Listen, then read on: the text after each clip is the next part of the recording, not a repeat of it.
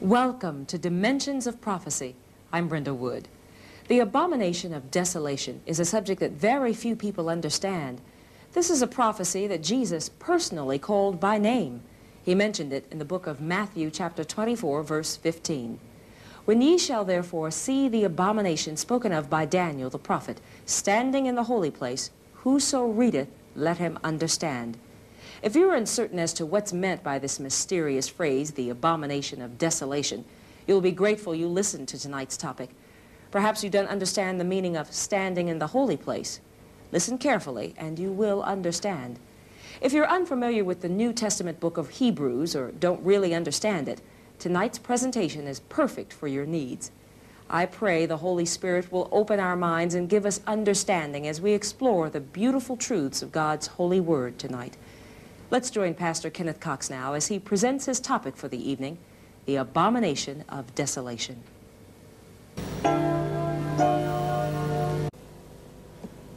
Our subject this evening is the abomination of desolation. And I'd like for you to look at Matthew, the 24th chapter, and verse 15 with me, where Christ is speaking particularly about this prophecy. Matthew 24, verse 15. Therefore, when you see the abomination of desolation spoken of by Daniel, the prophet, standing in the holy place, whoever reads, let him understand. Now here he speaks of the abomination of desolation spoken of by Daniel, and tonight we're just going to go right to the book of Daniel. We're going to begin to look at this abomination of desolation spoken of by Christ here. And this is what it says in Daniel, the 8th chapter, and verse 1. In the 3rd year of the reign of King Belshazzar, a vision appeared to me, Daniel, after that one that appeared to me at the first time.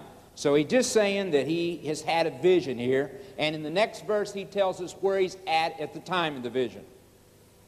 I saw in the vision, and it so happened while I was looking that I saw that I was in Shushan, the citadel, which is in the province of Elam. And I saw in the vision that I was by the river Ulai. So he's telling us where he's at. He was at Shushan by the river Ulai. And now he begins to tell us what he is seeing in this vision. Then I lifted my eyes and saw, and there standing beside the river was a ram which had 2 horns. The 2 horns were high, but one was higher than the other, and the higher one came up last. So it says clearly that he sees this ram. This ram has 2 horns. One horn is higher than the other, and he tells us what this ram begins to do.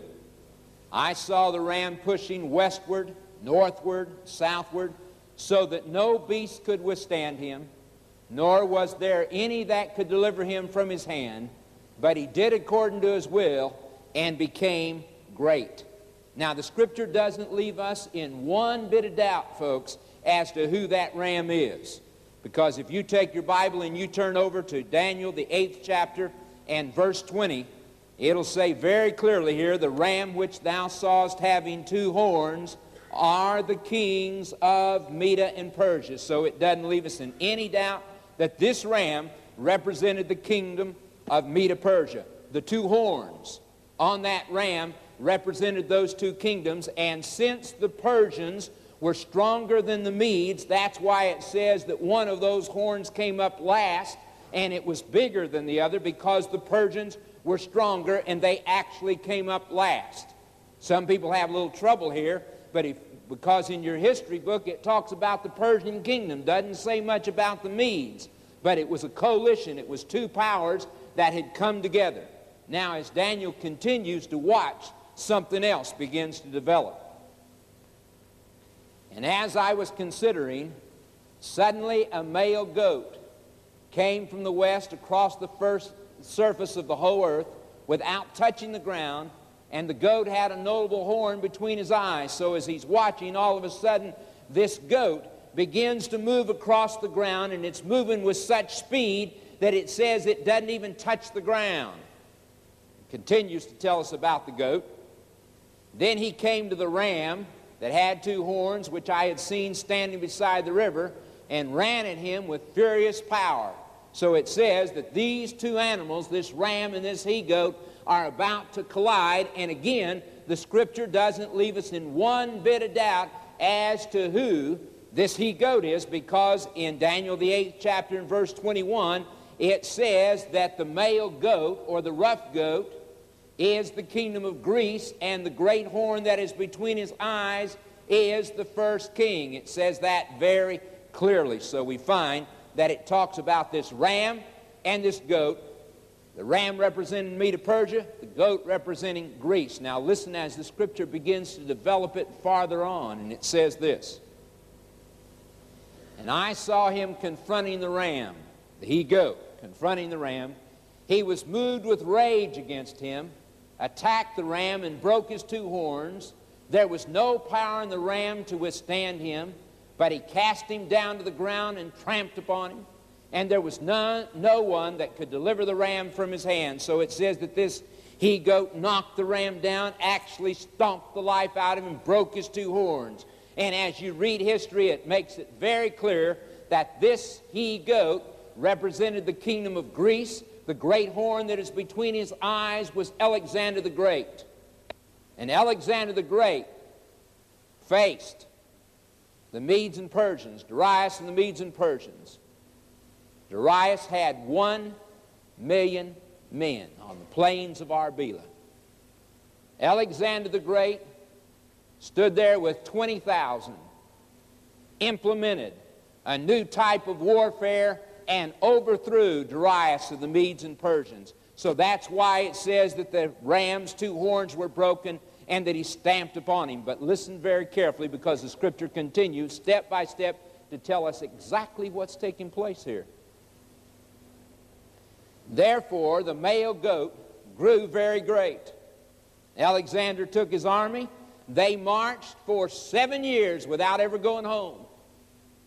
Took everything that he could lay his hands on. History even says that he wept because there was nothing else to conquer. But when he became strong, the large horn was broken, and in place of it, 4 notable ones came up towards the 4 winds of heaven." So it says at the very height of his power, that great horn was broken, and in place of it came up 4 horns. Alexander the Great had marched his army to the borders of India when his men refused to go any farther. Said they were going to go back home. Taking his army, they turned around and headed back home. Alexander the Great now is suffering from malaria. He's suffering from epilepsy. He also suffering from drunkenness. One night in a drunken debauch, he realized that he had overdone it and was dying. And as he lay there on his bed, his 4 generals came in, and they asked him, "Who are you going to give the kingdom to?" He said, "I'll give my kingdom to the strongest." And so when he died, his kingdom was fractured, but it wound up in the hands of his 4 generals, which were Sisander, Lysimachus, Seleucus, and Ptolemy. That's why the Scripture says that that great horn was broken, and in place of that great horn came up 4, representing those 4 generals. Now watch very carefully, because God, with great, great accuracy, describes exactly what's going to happen. Dear friend, if I can get only one thing across to you, and that is that you can depend on this book. I'll assure you that when this book makes a statement, you can depend on it. It'll happen. You and I don't have to worry. It's going to take place as God said it would, and we need to come to the place in our experience where we can rest in the fact it's there. Need to be like the little old lady the preacher went to visit. Picked up her Bible and was thumbing through it, and every once in a while he'd find a scripture, and beside it it'd have the letter T and P beside the text. Kept thumbing through there, and he noticed it all the way through the Bible, and finally he asked the lady, he said, "What's these letters T and P mean here?" She said, "It means tried and proven." And that's true. You can rest assured it will happen as God said it would. Those kingdom was divided among his 4 generals. Now listen, as God continues to tell you ahead of time, before it ever happens, he's going to tell you what's going to happen here. And out of one of them, out of one of those 4 horns, out of one of them came a little horn which grew exceedingly great towards the south, towards the east, and towards the glorious land. Said, out of one of those 4 horns came forth a little horn which became very great. History tells you that one of those generals, Seleucus, began to give nurture to treason, began to nurture a whole idea of taking over, and he began to work against those other 4 generals, and you find another power beginning to come to play here, and we find in history the very seed or root of the Roman Empire. It begins to come up, begins to grow, and it said out of one of them came forth a little horn, and that little horn was that of pagan Rome. And it says that it would go towards the south, to the east, and towards the glorious land, or referring to Palestine, and Rome did just that. Now listen very carefully as the scripture describes this little horn. And it grew up to the host of heaven, and it cast down some of the host and some of the stars of the ground and tramped on them. This little horn. He even exalted himself as high as the what? Prince of the host. When it says he exalted himself as high as the Prince of hosts, that Prince of hosts referred to there is none other than Jesus Christ. And it was under the Roman Empire that Jesus Christ was tried, that he was crucified. All right, listen carefully. And by him the daily sacrifice were taken away. The place of his sanctuary was cast down. So it says that this power would take away the daily sacrifice, that the sanctuary would be cast down. And he continues on and says, because of transgression, an army was given over to the horn to oppose the daily sacrifice, and he cast truth down to the ground. He did all this and prospered. So it says that this little horn would magnify himself against the prince of the host. He would do away with the daily sacrifice, that he would take the truth and cast it to the ground, that the sanctuary would be cast down. And it says that as Daniel is having this vision, he hears 2 people talking, and they say this. Then I heard a holy one speaking, and another holy one said to that certain one who was speaking, how long will be the vision? How long will the vision be concerning the daily sacrifice, listen carefully, and the transgression of desolation, or the abomination of desolation, the giving of both the sanctuary and the host to be trampled underfoot? Said, how long is this going to go on? How long is this going to take place? And he gets an answer in verse 14. And he said to me, for 2,300 days, then the sanctuary will be cleansed. Now, friends, tonight, I don't start to have time to go into that 14th verse unless you want to stay for 3 hours. Just no way. I'm not going to endeavor to go into that 14th verse. I'm going to look at that 14th verse tomorrow night. Okay? This prophecy made here in Daniel 8:14, just let me tell you right now, this is the most marvelous prophecy in all of Scripture. No agnostic, infidel, or atheist has ever been able to answer that text. If you got a friend that doesn't believe in the Word of God, bring him tomorrow night.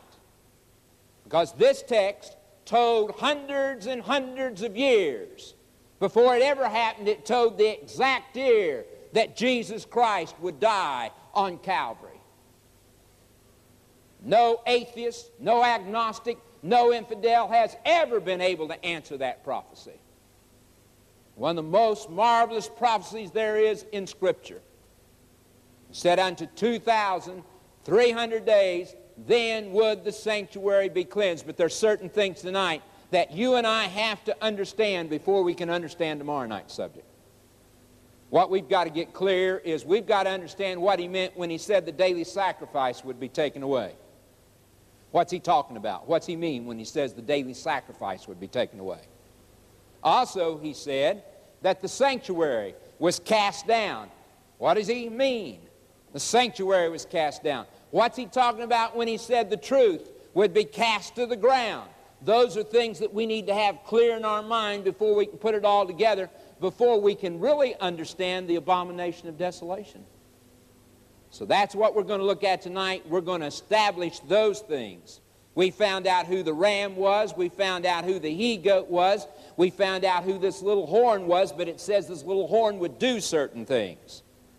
So tonight, we're going to look at some things and establish certain things. You see, when God told Moses to come up into the top of Mount Sinai, and Moses went up there, and God communicated with him and talked with him, he gave him instructions about something called the sanctuary. And he said, particularly to the children of Israel and to Moses, here in Exodus 25, verse 8, he said, "Let them make me a sanctuary that I may" what? "Dwell among them." And God gave Moses all the detailed instructions as to exactly how that sanctuary was to be built. It was to set in the middle of the camp of Israel. The tribes of Israel were to camp around it, 3 tribes on each side. This was where God was to dwell with the children of Israel. This sanctuary had a court. This part was known as the court. Here, this was the tabernacle. And we're going to take a few minutes to look at the sanctuary, look at the furniture, see what's involved in the sanctuary. To begin with, as I said, out here was what was known as the court. The tabernacle, or the sanctuary, had 2 compartments. The first compartment, this compartment here, was called the holy place. Did that ring a bell? That ring a bell? Now you're thinking, aren't you? Huh? You know, I had a professor in school that told me it wasn't harmful nor fatal to think. Okay? So I hope that you're turning the wheels a little bit. Jesus said, "When ye therefore shall see the abomination of desolation spoken of by Daniel the prophet, standing in the" what? Okay. Put it together. This was called the holy place. This other compartment of the tabernacle over here was called the most holy place. This was the tabernacle. Now let's quickly take a look at the furniture. Because if you would go to the tabernacle and you were to walk inside the court here, you would basically find 2 pieces of furniture. One, you would find what was known as the laver. This was a bowl, a large bowl that held water, and this is where the priest washed their hands and their feet because they dealt with a blood sacrifice.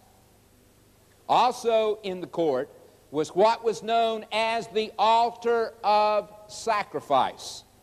This is where the children of Israel came, they brought the lamb, the priest took the lamb, and after it had been slain, it was placed on the altar of sacrifice and burnt. That was the altar of sacrifice. Those 2 pieces of furniture out in the court. Now let's take a quick look at the tabernacle. If you'd go to the tabernacle, walk inside the court, and go through the front opening of the tabernacle, or the sanctuary, as you walked inside, one of the things that would greet you directly in front of you, just a little bit off to the left, would be the altar of incense. This is where the priests came, sprinkled incense, but they also sprinkled the blood. of the Lamb. In fact, the Scripture says they placed the blood on the horns of the altar. The horns of the altar were the corners of the altar. That's where they placed the blood as they confessed the person's sin. Also, on the other side, as you came in on the left-hand side, was the 7 golden candlesticks. These candlesticks burned all the time. They gave light to the holy place, but it also represented the presence of God. And on your right, as you came in, was the table of showbread. On the table was actually 12 cakes of bread, 1 cake for each one of the tribes of Israel. The priests were free to eat of this. They could eat the showbread. But it was there, had strong symbolic meaning. This was what was inside the holy place. All right, let's say tonight that you lived back then. Let's say that you've done something wrong. Let's say you've committed a sin, and you're coming to have your sins forgiven. The Scripture says that you were to bring a lamb. It's what you were to bring. You were to bring a lamb. You were to bring it inside the court, and when you brought it inside the court, the Scripture says that you were to take and place your hands on the head of that lamb and confess your sins. There were certain restrictions about this lamb that you were to bring. Do you know what it was? That lamb was to be without spot, without blemish. Why? Represented Jesus Christ. Yeah. They were to bring the lamb. If they could not afford a lamb, they could bring a turtle dove. But they were to place their hands upon that animal and confess their sins. After they had confessed their sins on the head of the lamb, then the priest gave them a knife, and they took the life of the lamb,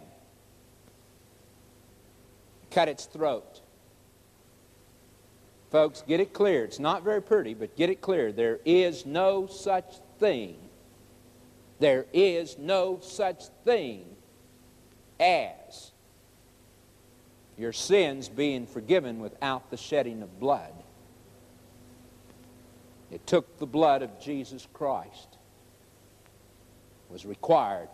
That lamb typified the Lord Jesus Christ, and therefore it required its life, its blood. Cut its throat. The priest caught the blood in a basin. Now he's going to take that blood, he's going to part the opening veil and walk inside the holy place, and he's going to sprinkle that blood on the altar of incense. Put it on the horns of the altar and confess that person's sin. This went on every day.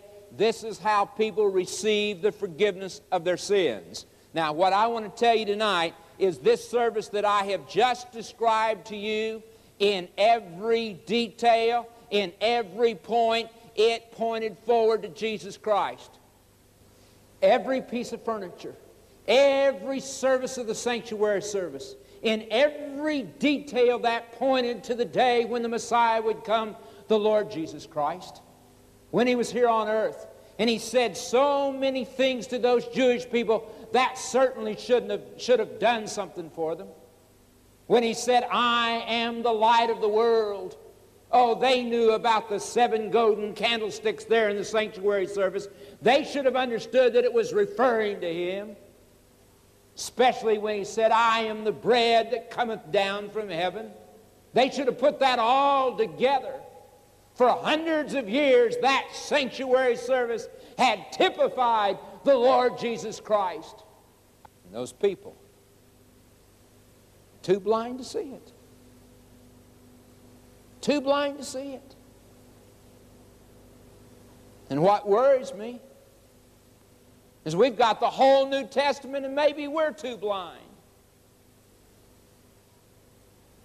Tells us all about what he's done It was there, dear friends. Please, let me make something clear. I run on to some of these preachers, and I can tell you it bothers my soul when I hear some preacher trying to tell people that people in the Old Testament were saved by law. Never. 10,000 times no. People were saved by grace in the Old Testament just like people are saved by grace today. Never has been any other way. It will never be any other way. Only by the grace of the Lord Jesus Christ. The only difference is those people look forward in faith to the day that He would come and die. You and I look back in faith. That's the difference. This service is the way people receive the forgiveness of their sins. But it said that this power that we're talking about tonight, that it would do away with the daily sacrifice. Now, let me say a word to you about the daily sacrifice. Let's say that you lived off in Judah somewhere, or Israel somewhere. Now, Israel's not a very big country. You know that. In fact, if you're in a jet plane, it takes you 3 minutes to fly across Israel the short way and 15 minutes the long way. So that'll tell you how big it is. It's not very big. But nevertheless, you could be 100 miles from Jerusalem, and in that day, that would have been a long walk. So you couldn't get to the tabernacle. So every morning and every evening, the priest took a lamb and offered that lamb. And as that lamb was being offered at a set time, you could turn towards the sanctuary in Jerusalem and confess your sins and receive forgiveness. This was known as the daily sacrifice. That's the way you receive the forgiveness of your sins. Okay, I want to talk about one other service tonight with you. Because it said in Daniel 8 in verse 14, it said very clearly, unto 2,300 days, then shall the sanctuary be cleansed. Now that phrase, the cleansing of the sanctuary, also was known in Scripture as the Day of Atonement. It also was referred to by the Jewish people as the Day of Judgment. It was a very, very special day, and I want you to remember it talked about the cleansing of the sanctuary. Now let's look at this. On this particular day, this day, the high priest, not just any priest, the high priest is going to walk through the holy place. He's going to part these curtains and walk into the most holy place, into the presence of God, where the Shekinah glory of God dwells. So when that priest gets up that morning, he puts on special clothing that he only wears on that day. On his robe are the 7 stones that represent one for each tribe. There's also the Urim and the Thummim. They're there. He has a special robe on, and that robe is special because if that priest parts the veil of the most holy place and walks into the presence of God with one sin in his life, he's struck dead. So around the hem, around the base of this particular garment that he's wearing, is sewed a bell and a pomegranate, all the way around that robe, so that as that priest walks, the people can hear those bells, and as long as they can hear the bells, they know he's alive. That morning, he goes out and he takes an ox, actually a heifer, and he offers, sacrifices that animal for his sins. He confesses his sins and the sins of Israel. This is how he is to become clean, to go into the presence of God. I hope you learned something, folks. I run on some people that seem to think that you get clean by beating your back or crawling on your knees. You don't get clean that way, dear friend. It says that if we confess our sins, He, Jesus Christ, is faithful and just to what? Forgive us of our sins and to cleanse us from all unrighteousness. That's the way you get clean. That's the way the priest got clean. He went there and he offered that animal for his sins, representing Jesus Christ. Now, they take 2 goats. They cast lots for these goats. One becomes known as the Lord's goat. The other becomes known as the scapegoat. The Lord's goat is now taken by the high priest and sacrificed. He catches the blood in the basin. The high priest now is going to walk through the holy place. He's going to part the veil and walk into the most holy place, into the presence of God. The most holy place is one piece of furniture. It's called the ark. This is the ark. Now, 5 years ago, very, very few people knew what you were talking about when you talked about the ark. They just didn't know. But today, a lot more people know what you're talking about because they went to see a movie called Raiders of the Lost Ark. See? But that's the same ark. That's what it's talking about, the same thing. This ark was in the most holy place. This is a chest-like affair. It's hollow. On top of it is a lid, and on top of that lid are 2 golden angels, cherubims. In between those 2 angels is the mercy seat of God, or what was known as the Shekinah glory of God dwelt. Right there. If you were to pick the lid up off of that ark, inside it you would find 3 things. You'd find Aaron's rod that budded.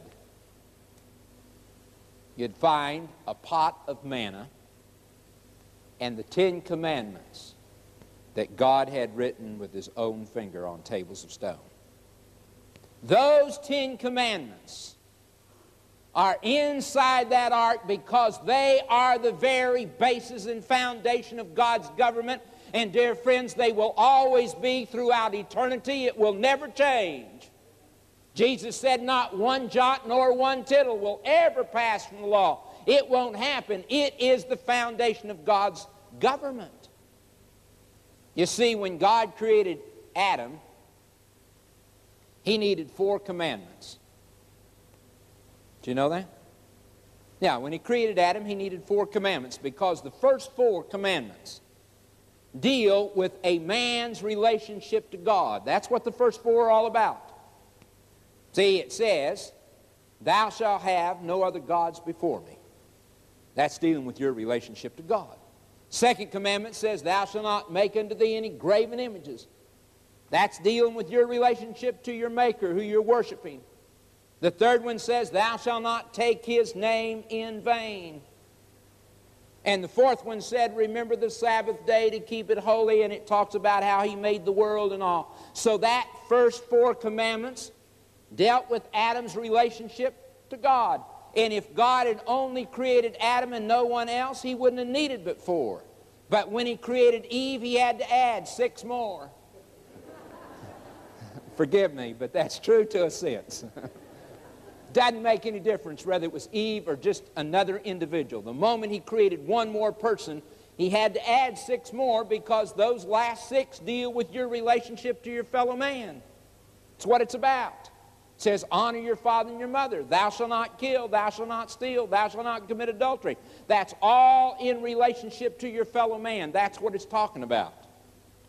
So He has those 10 commandments. Those are placed on the inside of that ark. Okay. Top of the ark is the mercy seat. The priest, the high priest now, will take the blood and he will sprinkle that on the mercy seat confessing the sins of Israel. After he has confessed their sins, that high priest is going to turn and walk out of the most holy place, through the holy place, and he's going to walk back out into the court where there now is the scapegoat.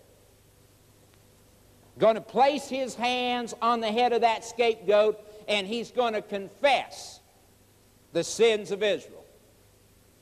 Who does the scapegoat represent? Represents the devil, Satan. Then why would this priest place his hands on the head of the scapegoat and confess the sins of Israel? Did the devil bear our sins? Did he pay the debt for our sins? No.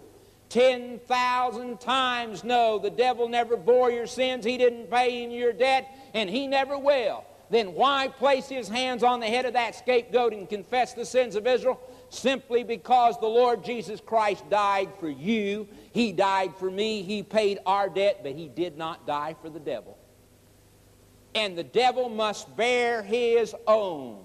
And since he is the father of it, he must bear his own sin, and he has a part in everybody's. And that's the reason that the hands were placed on the head of the scapegoat and their sins were confessed. It says that a devout man of Israel now takes that scapegoat out into the wilderness where it is turned loose to wander and to die.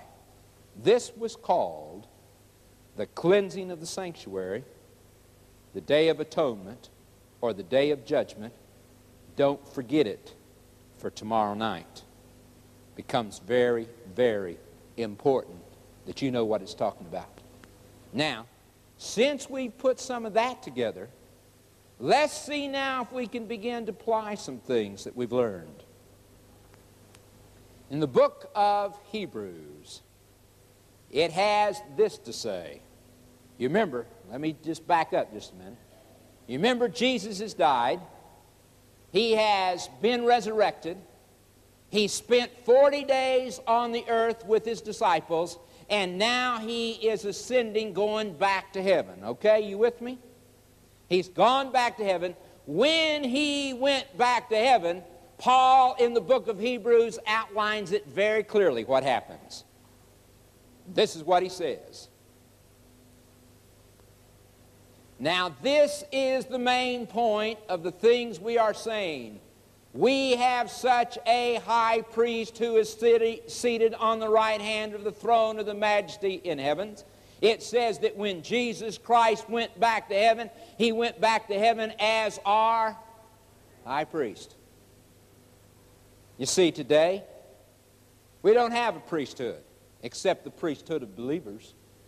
You are each one a priest. Did you know that?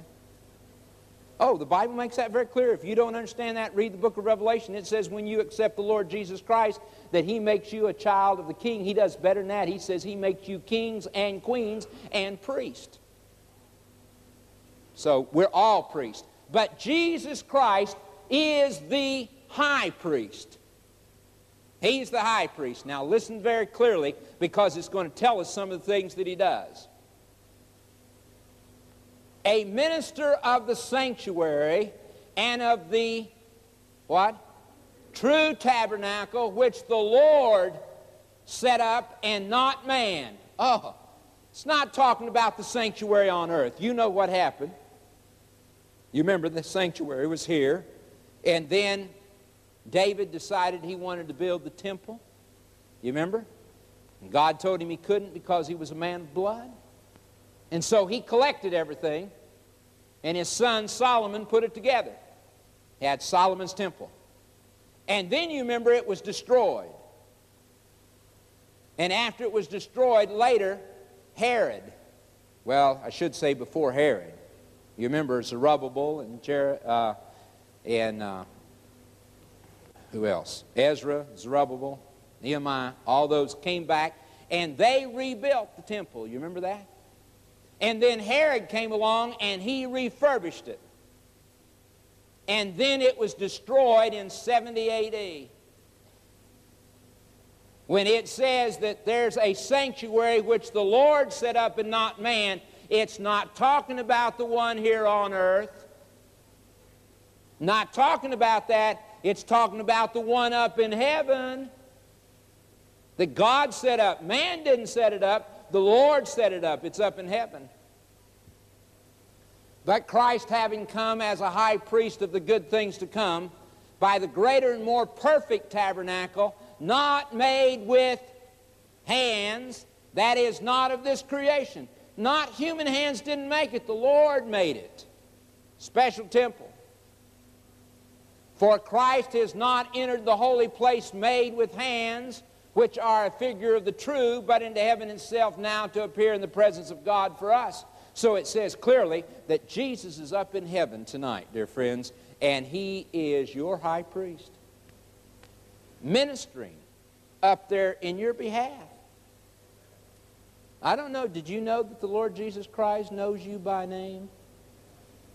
That's what the Bible says. It says He knows every one of you by name. It even says in the Scripture that He knows your address. Knows all of you. He knows all about you. That every hair of your head has been numbered. That He's concerned about you. He loves you. He is your high priest. I can go to Him anytime. Talk to Him. I can find forgiveness anytime. Right? Oh, learn it, dear friends. Heaven is open for business 24 hours a day. Go to Him. I don't have to go to bed with a soiled record. I can go to bed every night clean. Let me tell you another secret. You write it down in your book. 5 minutes of prayer in the morning will save a half hour of confession at night. So just spend some time with the Lord in the morning. It makes a great, great difference in your life. Great difference. Jesus is our high priest. Now it says that this power would cast the sanctuary down. And what I'm trying to tell you, if you go back and you study church history, you'll find that that very power did everything it could to do away with the sanctuary. You see, because if you spend some time studying the sanctuary and you spend some time in the book of Hebrews, you're going to see the ministry of the Lord Jesus Christ like you have never seen it before. You'll learn things about Christ and His mercy and His kindness and His love towards you, dear friend, that will thrill your soul. And the devil knows that. And he doesn't want you to understand anything about the sanctuary. It says that the daily sacrifice would be done away with. That's how people receive the forgiveness of their sins. I hear people being told all kinds of things. I hear people today being filled with a bunch of psychology that is absolutely anti-Christian. They have all kinds of things to offer you to find release for your guilt. And dear friend, let me tell you something. There is nothing like the blood of Jesus Christ. It says the blood of Jesus Christ cleanses us from all sin. Don't care what it is, you can be clean. I don't have to go around and carry any burden on my back. I don't have to be bound down with sin all the time. I can have release from that. All you got to do is go to Him. And people today are being told all kinds of things rather than going to Jesus Christ and finding forgiveness and release from guilt. If you haven't had a spring in your step in a while, then, dear friend, you might try asking forgiveness. It certainly does it for you. And this is what it's talking about. In the last days, there'll be and this, by the way, this text here that Christ referred to in Matthew 24:15 has to do with the second coming, and He's saying in the last days there's going to be an effort made to help people forget how they receive forgiveness. That's what it's talking about. It says that the truth would be cast down. The truth of God's Word. And I find people offered everything in the world other than a clear, "Thus saith the Lord." It bothers me when I hear preachers stand in the pulpit and preach a whole sermon and don't even quote a word of Scripture. Now, dear friends, we need to come to God's Word. We need to see what it says. Know what the truth is. As I told you before, there's one thing you can depend on. You can depend on this book. It's the same as food to you, spiritually. You need to eat. You need to eat every day. There's some of you that are starving to death spiritually. You need to eat. And as you do, you'll find it'll change many, many things. You see, the Bible simply speaks of Jesus Christ as our high priest. It talks about him as the sacrifice. The lamb refers to him as the good shepherd. A friend of mine was over in the Middle East, had one day left, decided he wanted to go out and climb one of the mountains. Go out from Jerusalem, there's mountains out there. And so he decided he wanted to go out and climb one of those mountains. He hired him a guide. I can tell you, those ravines are deep, it's treacherous, and you don't need to be out there by yourself. I don't care who you are. And so he hired him a guide, and they went out early in the morning while it was still dark, because it was going to take them all day to climb the mountain. And they started up this mountain. He said they'd been climbing for long enough for daylight to have broke. The sun was coming up, and he said they were walking a very narrow path. The mountain went up on the right-hand side, and it dropped 150 foot straight off. So they were walking along there very, very carefully. As they were walking, they looked up ahead of them, and over the top of the rise came a shepherd. Behind him filed his sheep, as they do in the Middle East. They don't go in front of the shepherd, they follow the shepherd. Following him single file down this path. His guide turned to him and said, "We're going to have to get off the path." And so they crawled up on the side of the mountain and had a seat. And the shepherd came by and spoke to them in Arabic, continued on down the path, and the sheep continued to follow, one behind the other. Said they had been sitting there for about 5 minutes, and the sheep were still coming over the rise. And he said 10 minutes passed, and they were still coming over the rise. And 15 minutes passed, and they were still coming over the rise. He said as he looked up there, over the rise came this old ewe.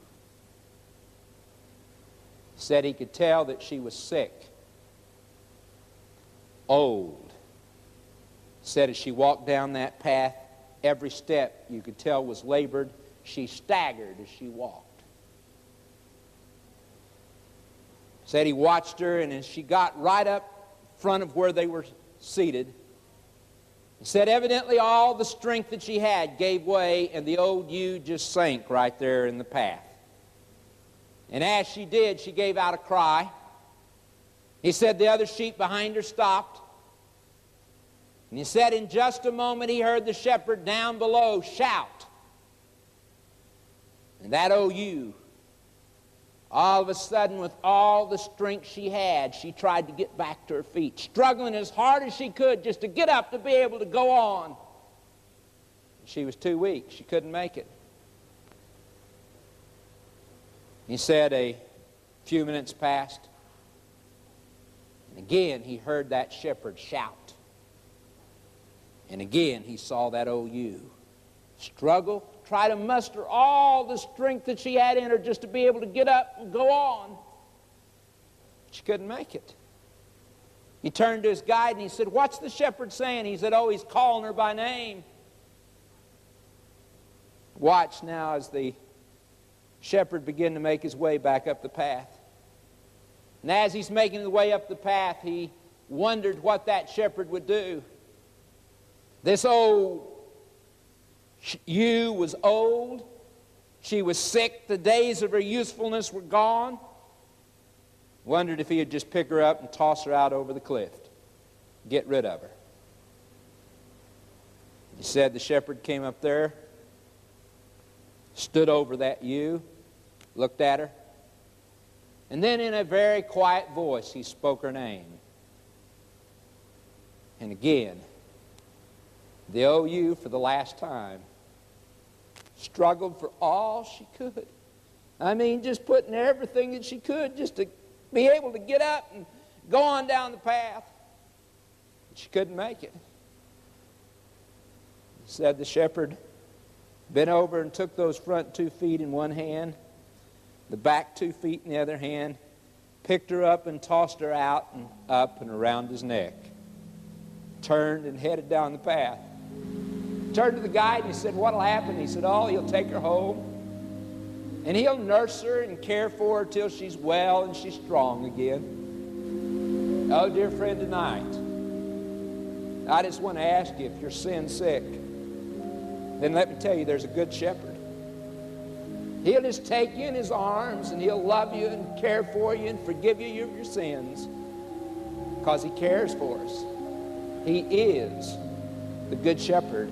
He loves each one of us in a very, very special way.